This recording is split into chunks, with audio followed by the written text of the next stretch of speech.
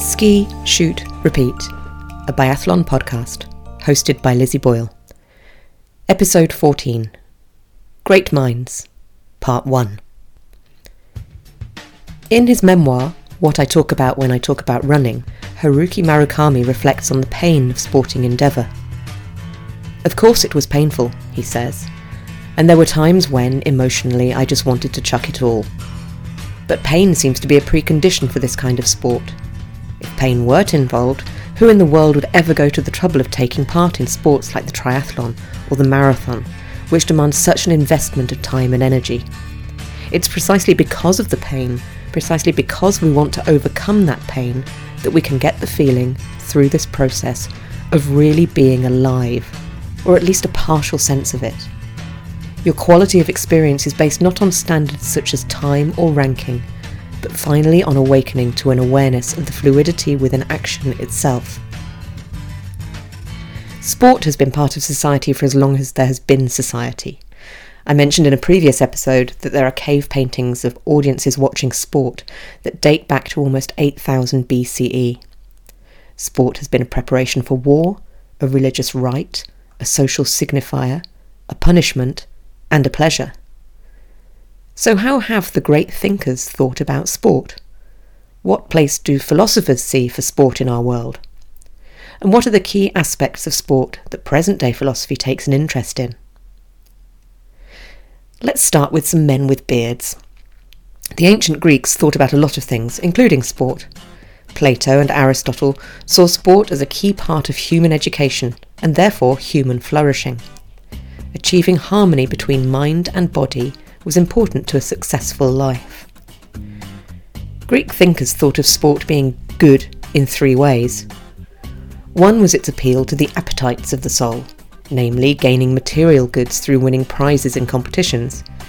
This is kind of the base level of things. It's the low end of sports, just being in it for the money. The Greek word athlete originally comes from someone who competes for money. The next stage is the correspondence of sport to your emotional soul. This is about seeking fulfillment in winning and glory. But it's the third one that's most interesting, particularly to someone like Plato. This is where sport isn't about competition with others, but about achieving fulfillment by the perfect execution of something, the perfect conjunction of body and soul. Here it's about competing with yourself without comparison to others. This is fun for Plato, as it lines up with his sense that there is an ideal form of everything. Achieving sporting perfection is an expression of a human ideal. We'll come back to Plato and perfection later. The Romans thought about sport too. On a practical level for them, sport was about preparation for the endless wars, skirmishes and conflicts that they either started or had to respond to. Virgil dedicated part of the Aeneid to the celebration of sporting contests, with a particular emphasis on their effect on military skills. Outside the Western world, Chinese and Japanese thinkers also connected body and spirit, with practices like Tai Chi and Kung Fu. Medieval thinkers didn't focus on physical activity too much, but the Renaissance brought back an interest in classical thinking, and physical activity became part of the curriculum for a good, educated life. Thinkers as diverse as Martin Luther and John Milton sung the praises of physical activity for education and military training. Into the Enlightenment, and Rousseau followed the same theme and was a major influence on Pierre de Coubertin in his development of the modern Olympic movement. Throughout, there was this confluence in thinking about being a good man, and it was usually men, and that this required a combination of both mental and physical effort. Healthy body, healthy mind, that sort of thing. Over time, there was also a shift towards an aristocratic view of things. Competitive athletic activities were seen as gentlemanly training, sometimes for war, but sometimes just to show how cool a dude you were. This led to a focus on things like swimming, running, horse riding, boxing, and fencing, appropriate pursuits for a gentleman, but a disdain for other activities, big games of football, for instance. It also led to an exclusion of lower-class people and peasants from many of these activities, except perhaps boxing. Through the 18th century, as there were moves towards greater education across society, philosophers called for physical education to be included in this. Again, it's the healthy body, healthy mind ethos, which says you can't be a full and complete man without having some physical prowess. Winning in athletic competitions remained a demonstration of your worth as a person, a way of thinking that often leads us to overvalue the champion and undervalue the individual attainment. More on this later. Over the past century or so, there have been three major phases in how philosophers have approached thinking about sport. First, the eclectic phase. This was based on creating a philosophy of education which contained play, games and sport as helping people to prepare to live good lives. Then there was the system-based period. This was a bit of a move away from thinking purely about education and teaching, and more into considering sport within wider philosophical frameworks and placing it in its cultural and historical contexts. And then, most recently, what's called the disciplinary phase. This is about seeing sport as a discipline in itself in the world of philosophy. And it's from here that things like the Journal of the Philosophy of Sport come into being. This modern movement for a philosophy of sport really kick-started in the 1960s, and it started to become a stronger discipline, separating sport out from education and looking at it as a thing in itself. I'll talk more in the next episode about some key topics in the present-day philosophy of sport, but it's now time to get the dictionary out and use some big words on you. These aren't meant to confuse, but to give you some language and concepts to think about sport as a system and a structure. Analytical approaches to thinking about sport ask some useful questions. What is a sport? What do all sports have in common that make them sports? What are the lived experiences of people taking part in sports, like Murakami going for his run? As we move into a world of e-sports, do these count as sports? If so, why? If not, why not? This analytical approach has morphed into more of an applied philosophy phase. It's a bit like the system-based approach of seeing sport in its cultural and historical contexts, but also looking at the social practice of sport and thinking about things like ethical issues around cheating or doping, for example. So okay then, what is sport? Let's dive into some ways of defining sport. An externalist approach would look at sport as a reflection of wider social contexts and issues. So sport would be determined by the society around it. Sometimes we can see this quite clearly, particularly looking back to, say, class divides in different sports in Britain and France, or looking at race distinctions and participation in American sports. Some thinkers see sports only as economic commodities. Sport doesn't have a value in itself for them, it only has an economic value that it generates. Others, the so-called New Left thinkers, see sport as a way of creating and reproducing social history, looking at things like labour, economics and sport together. Others still, the hegemony theorists, like to allow for a little more humanity in their thinking about sport. However, all of the externalist views tend to say that sport doesn't have any value in and of itself. On the opposite side of the net are the internalists. They're not looking at history or society, but rather at the things specific to sport which make it different from other social practices. These guys are asking, what is the sportiness of sport? What is its value? What are its underlying principles? And from that, what are the fundamental rules that we might expect to see and for sports people to adhere to? Now, this quest for underlying principles can go in a number of directions. One would be that sport is based solely on its written rules.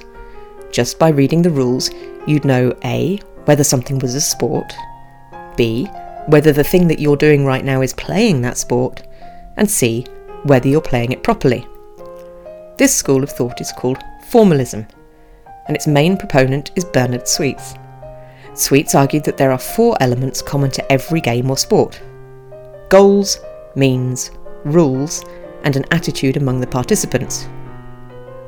Goals are, sometimes literally goals, the in-game goal of trying to achieve a thing, hitting all 5 biathlon targets, for example, and the overarching goal of trying to win the game. The means are the methods by which you're allowed to achieve the goal. You're not allowed to just run up to the biathlon targets and knock them over with your fists, for example. The fun thing is that the means within a game and a sport actually limit how you can achieve the goals. They make it harder to play the game. In soccer, one of the means is that you can only use your feet, legs or head to touch the ball, unless you're the goalie. So you're trying to achieve your literal goal, but you're limited in the means by which you can do it. You can't pick up the ball and run with it, because that's rugby. So following on from the means, we have the rules. Now these document in more detail what you are and are not permitted to do. They're the constitution of a sport. But there are also rules of skill, which help you to know how to play the game well. These might be practical things like keep your eye on the ball, or accelerate when you get to the top of the hill to carry speed into a descent. Lastly, we have this thing about attitude. Players need to commit to playing in accordance with the rules, but also to commit that breaking the rules ends the game. This is a fine point which will come up later. Thought experiment time. If you were skiing along in a biathlon and saw a shortcut through the trees that would save you a couple of 100 metres, would you take it if you were absolutely sure that no one was watching? If you say you would take the shortcut, then that's cheating, i.e. not playing according to the rules. Now step back from this a bit. You're preparing for a race and you think, if I see a shortcut, would I take it? Sweets is trying to say that if you can imagine that you would take a shortcut, you're still cheating the game, even if no shortcut exists. Bernard Sweets builds on his thinking to come up with a definition of sports in 4 parts. 1. It's a game of skill. 2. That the skill is physical rather than mental, which is why chess is a game and not a sport. 3. That the game has a wide following, so it's got some popularity. And 4. That there is some stability to that following, so it's not just a fad. This is kind of weird because for Bernard Sweets, part of what makes a sport is that it is institutionalised, it is popular and stable. So this means things like codified rules, a federation or an association.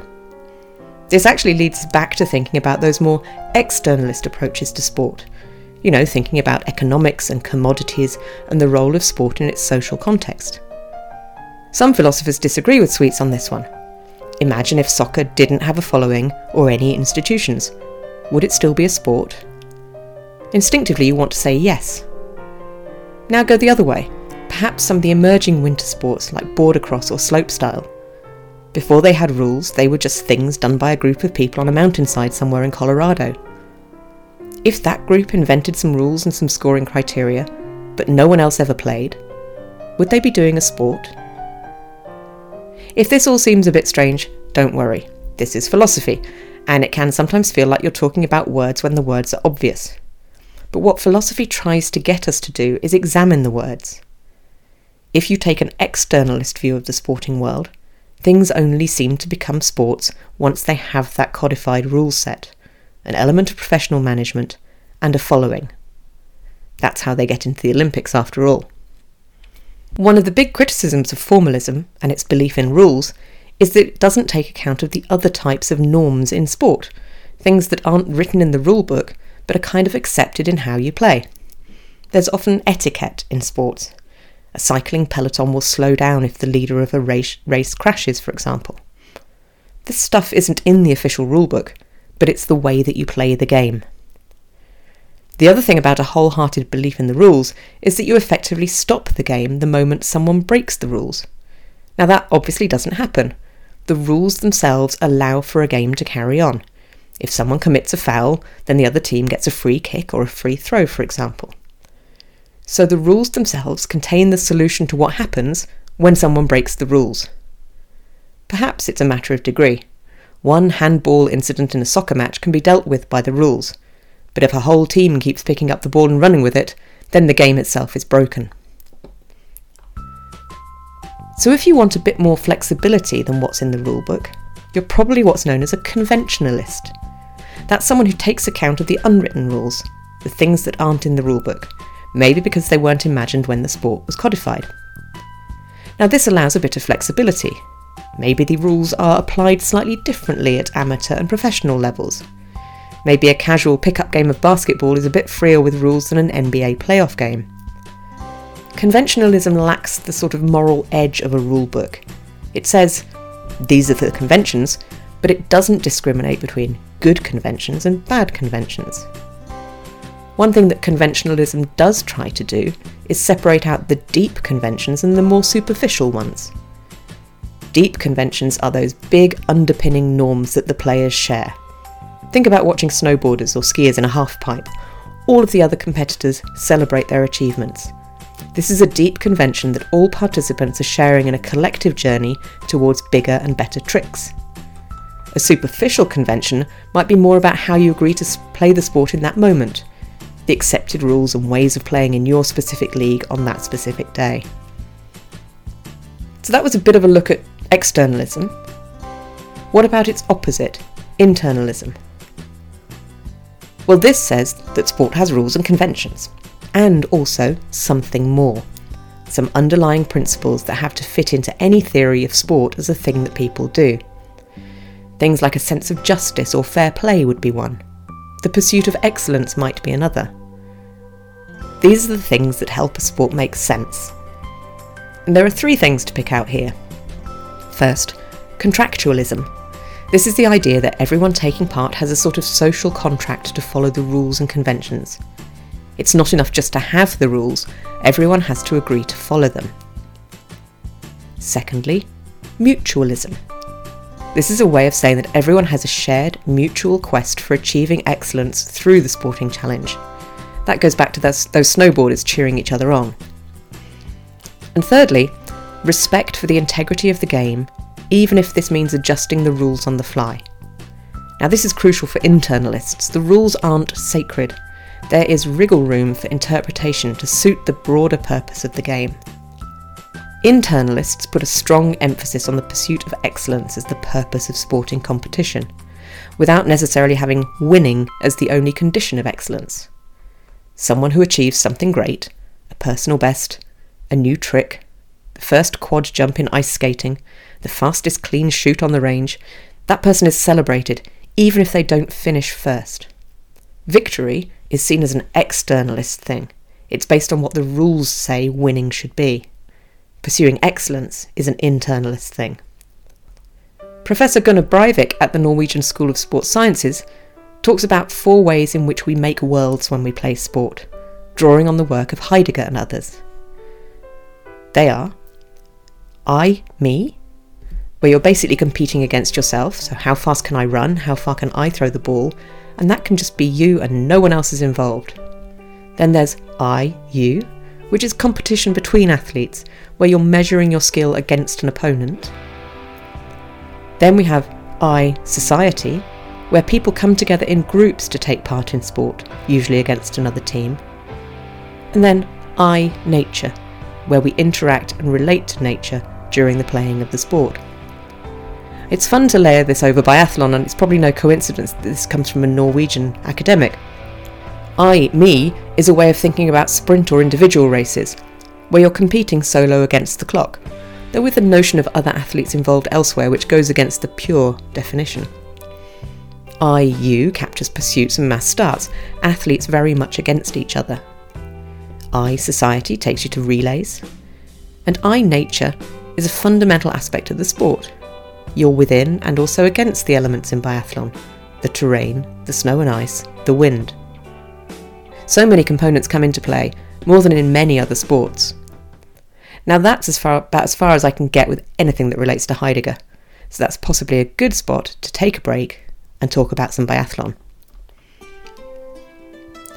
Last week in Nove Miesto, we started with the sprints, and despite all our thoughts that things would change, World Championship hangovers, distraction of a new baby at home, it was business as usual for Johannes and for Tarjei. The Bow brothers took first and second in the sprint. Watching Johannes shoot 10 out of 10 and glide regally around the tracks, it seemed so effortless. It's like the bit in the Matrix movie where Neo suddenly just has mastery of the Matrix and can bend time and space to his will. Nothing flustered Johannes. Tarjei, who I thought might cruise the rest of the season, was on good form, another 10 out of 10. and the Norwegians rounded out a top 4 with Vettel Christensen and relative newcomer Endre Stromsheim. I should note that Sture Lygrid came down with COVID and was missing from this week's racing. The winner of the I'm Not Norwegian race was Fabien Claude of France, who found some speed late on. And there were good performances from Martin Poinsaloma, his Swedish compatriot Jesper Nellin, Roman Rees, and that man Antonin Gigana, who seems quite happy with his life at the moment. The women's sprint saw a few struggles, though still top 10 finishes for some of the stars of the World Championships. In very windy conditions, it was clear that someone shooting 10 out of 10 would be near the top of the leaderboard. That person was Marta Olsbu-Roysland. She was growing into form at Oberhof and managed to tie it all together and look like her old self. There was a fantastic second place for Ingrid Tandevold, who seems to have taken a real spark of confidence from her mass start second in Oberhof. Third went to Anaïs Chevalier-Boucher of France, also continuing her good run of form. To borrow from Shakespeare, the pursuits were full of sound and fury, but signified nothing. The Bows came first and second again, and Poinsaloma made it into third, but otherwise the men's top 10 was pretty close to the sprint result. One name of note, Florent Claude. The oldest of the Claude brothers shot 20 out of 20 and moved up from 24th to 10th. The women's pursuit saw the same top 3, but Julia Simon, who will never stop chasing, moved up from 9th to 4th. The Oberg sisters had a disastrous sprint. Elvira didn't qualify for the pursuit, but Hannah did manage to turn a 30th place into a 10th. Sunday was relay day. In the mixed relay, so 2 men, 2 women, it was the French who prevailed, with a standout performance from 21-year-old Eric Perrault, who skied patiently and shot his standing shoot like a junior Martin Fourcade. Sweden took second, and Norway third. Lastly, in the single mixed relay, so 1 man, 1 woman, we had some surprises. Roysland and Christensen took a fairly predictable win, but second place went to Hartweg and Berserger of Switzerland, and third to Andrei Rastoguyevs and Baiba Bendika of Latvia, their best ever finish in a single mixed relay. A lot of people have talked about Rastoguyev's performance, but for me, Baiba Bendika was the standout. She started in bib 24, at the back of the field, skied smartly, overtook where she could, and shot brilliantly to bring Latvia up into 5th so that Andrei could finish the job. Back to the philosophy. One of the key things about sport is that it both matters and it doesn't. This is part of its appeal, and also part of why some people just don't get it. They see sport as trivial or unimportant compared either to weightier issues of the day or to more venerated forms of entertainment like art galleries or the opera. So does sport give us something that the other things don't?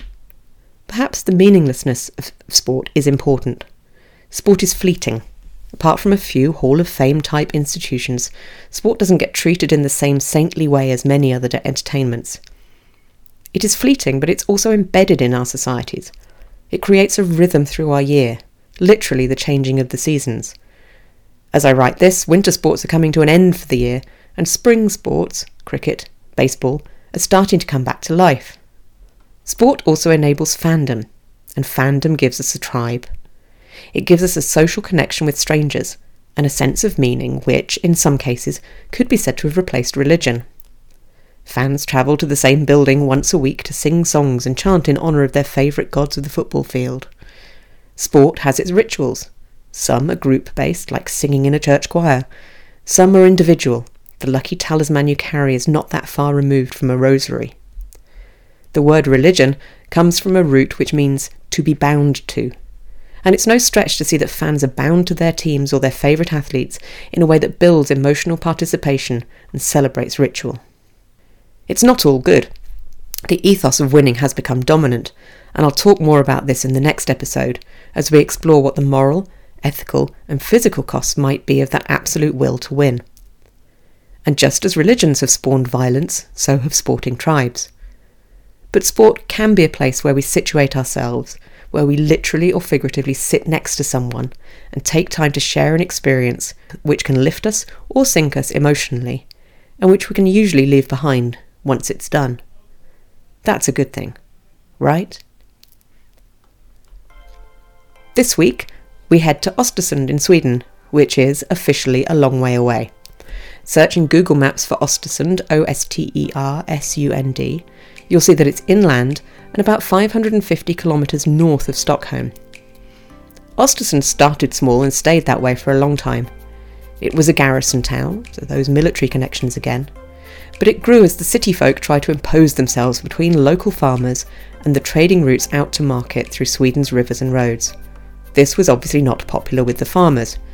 However, when the railways came in the late 1800s, it seemed to make more sense, and Östersund became a hub for the local region and started to grow in prominence, connecting the towns to ports both east and west.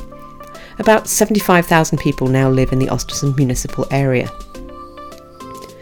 Östersund's nickname is the Winter City, and it's the beneficiary of a strange microclimate, which makes its winters a bit milder than those of other towns that are so far north. The price for this is that summers are cooler too, but it does make a more comfortable experience in the snow season. The Biathlon Stadium has hosted the World Championships 3 times and is a regular on the World Cup circuit.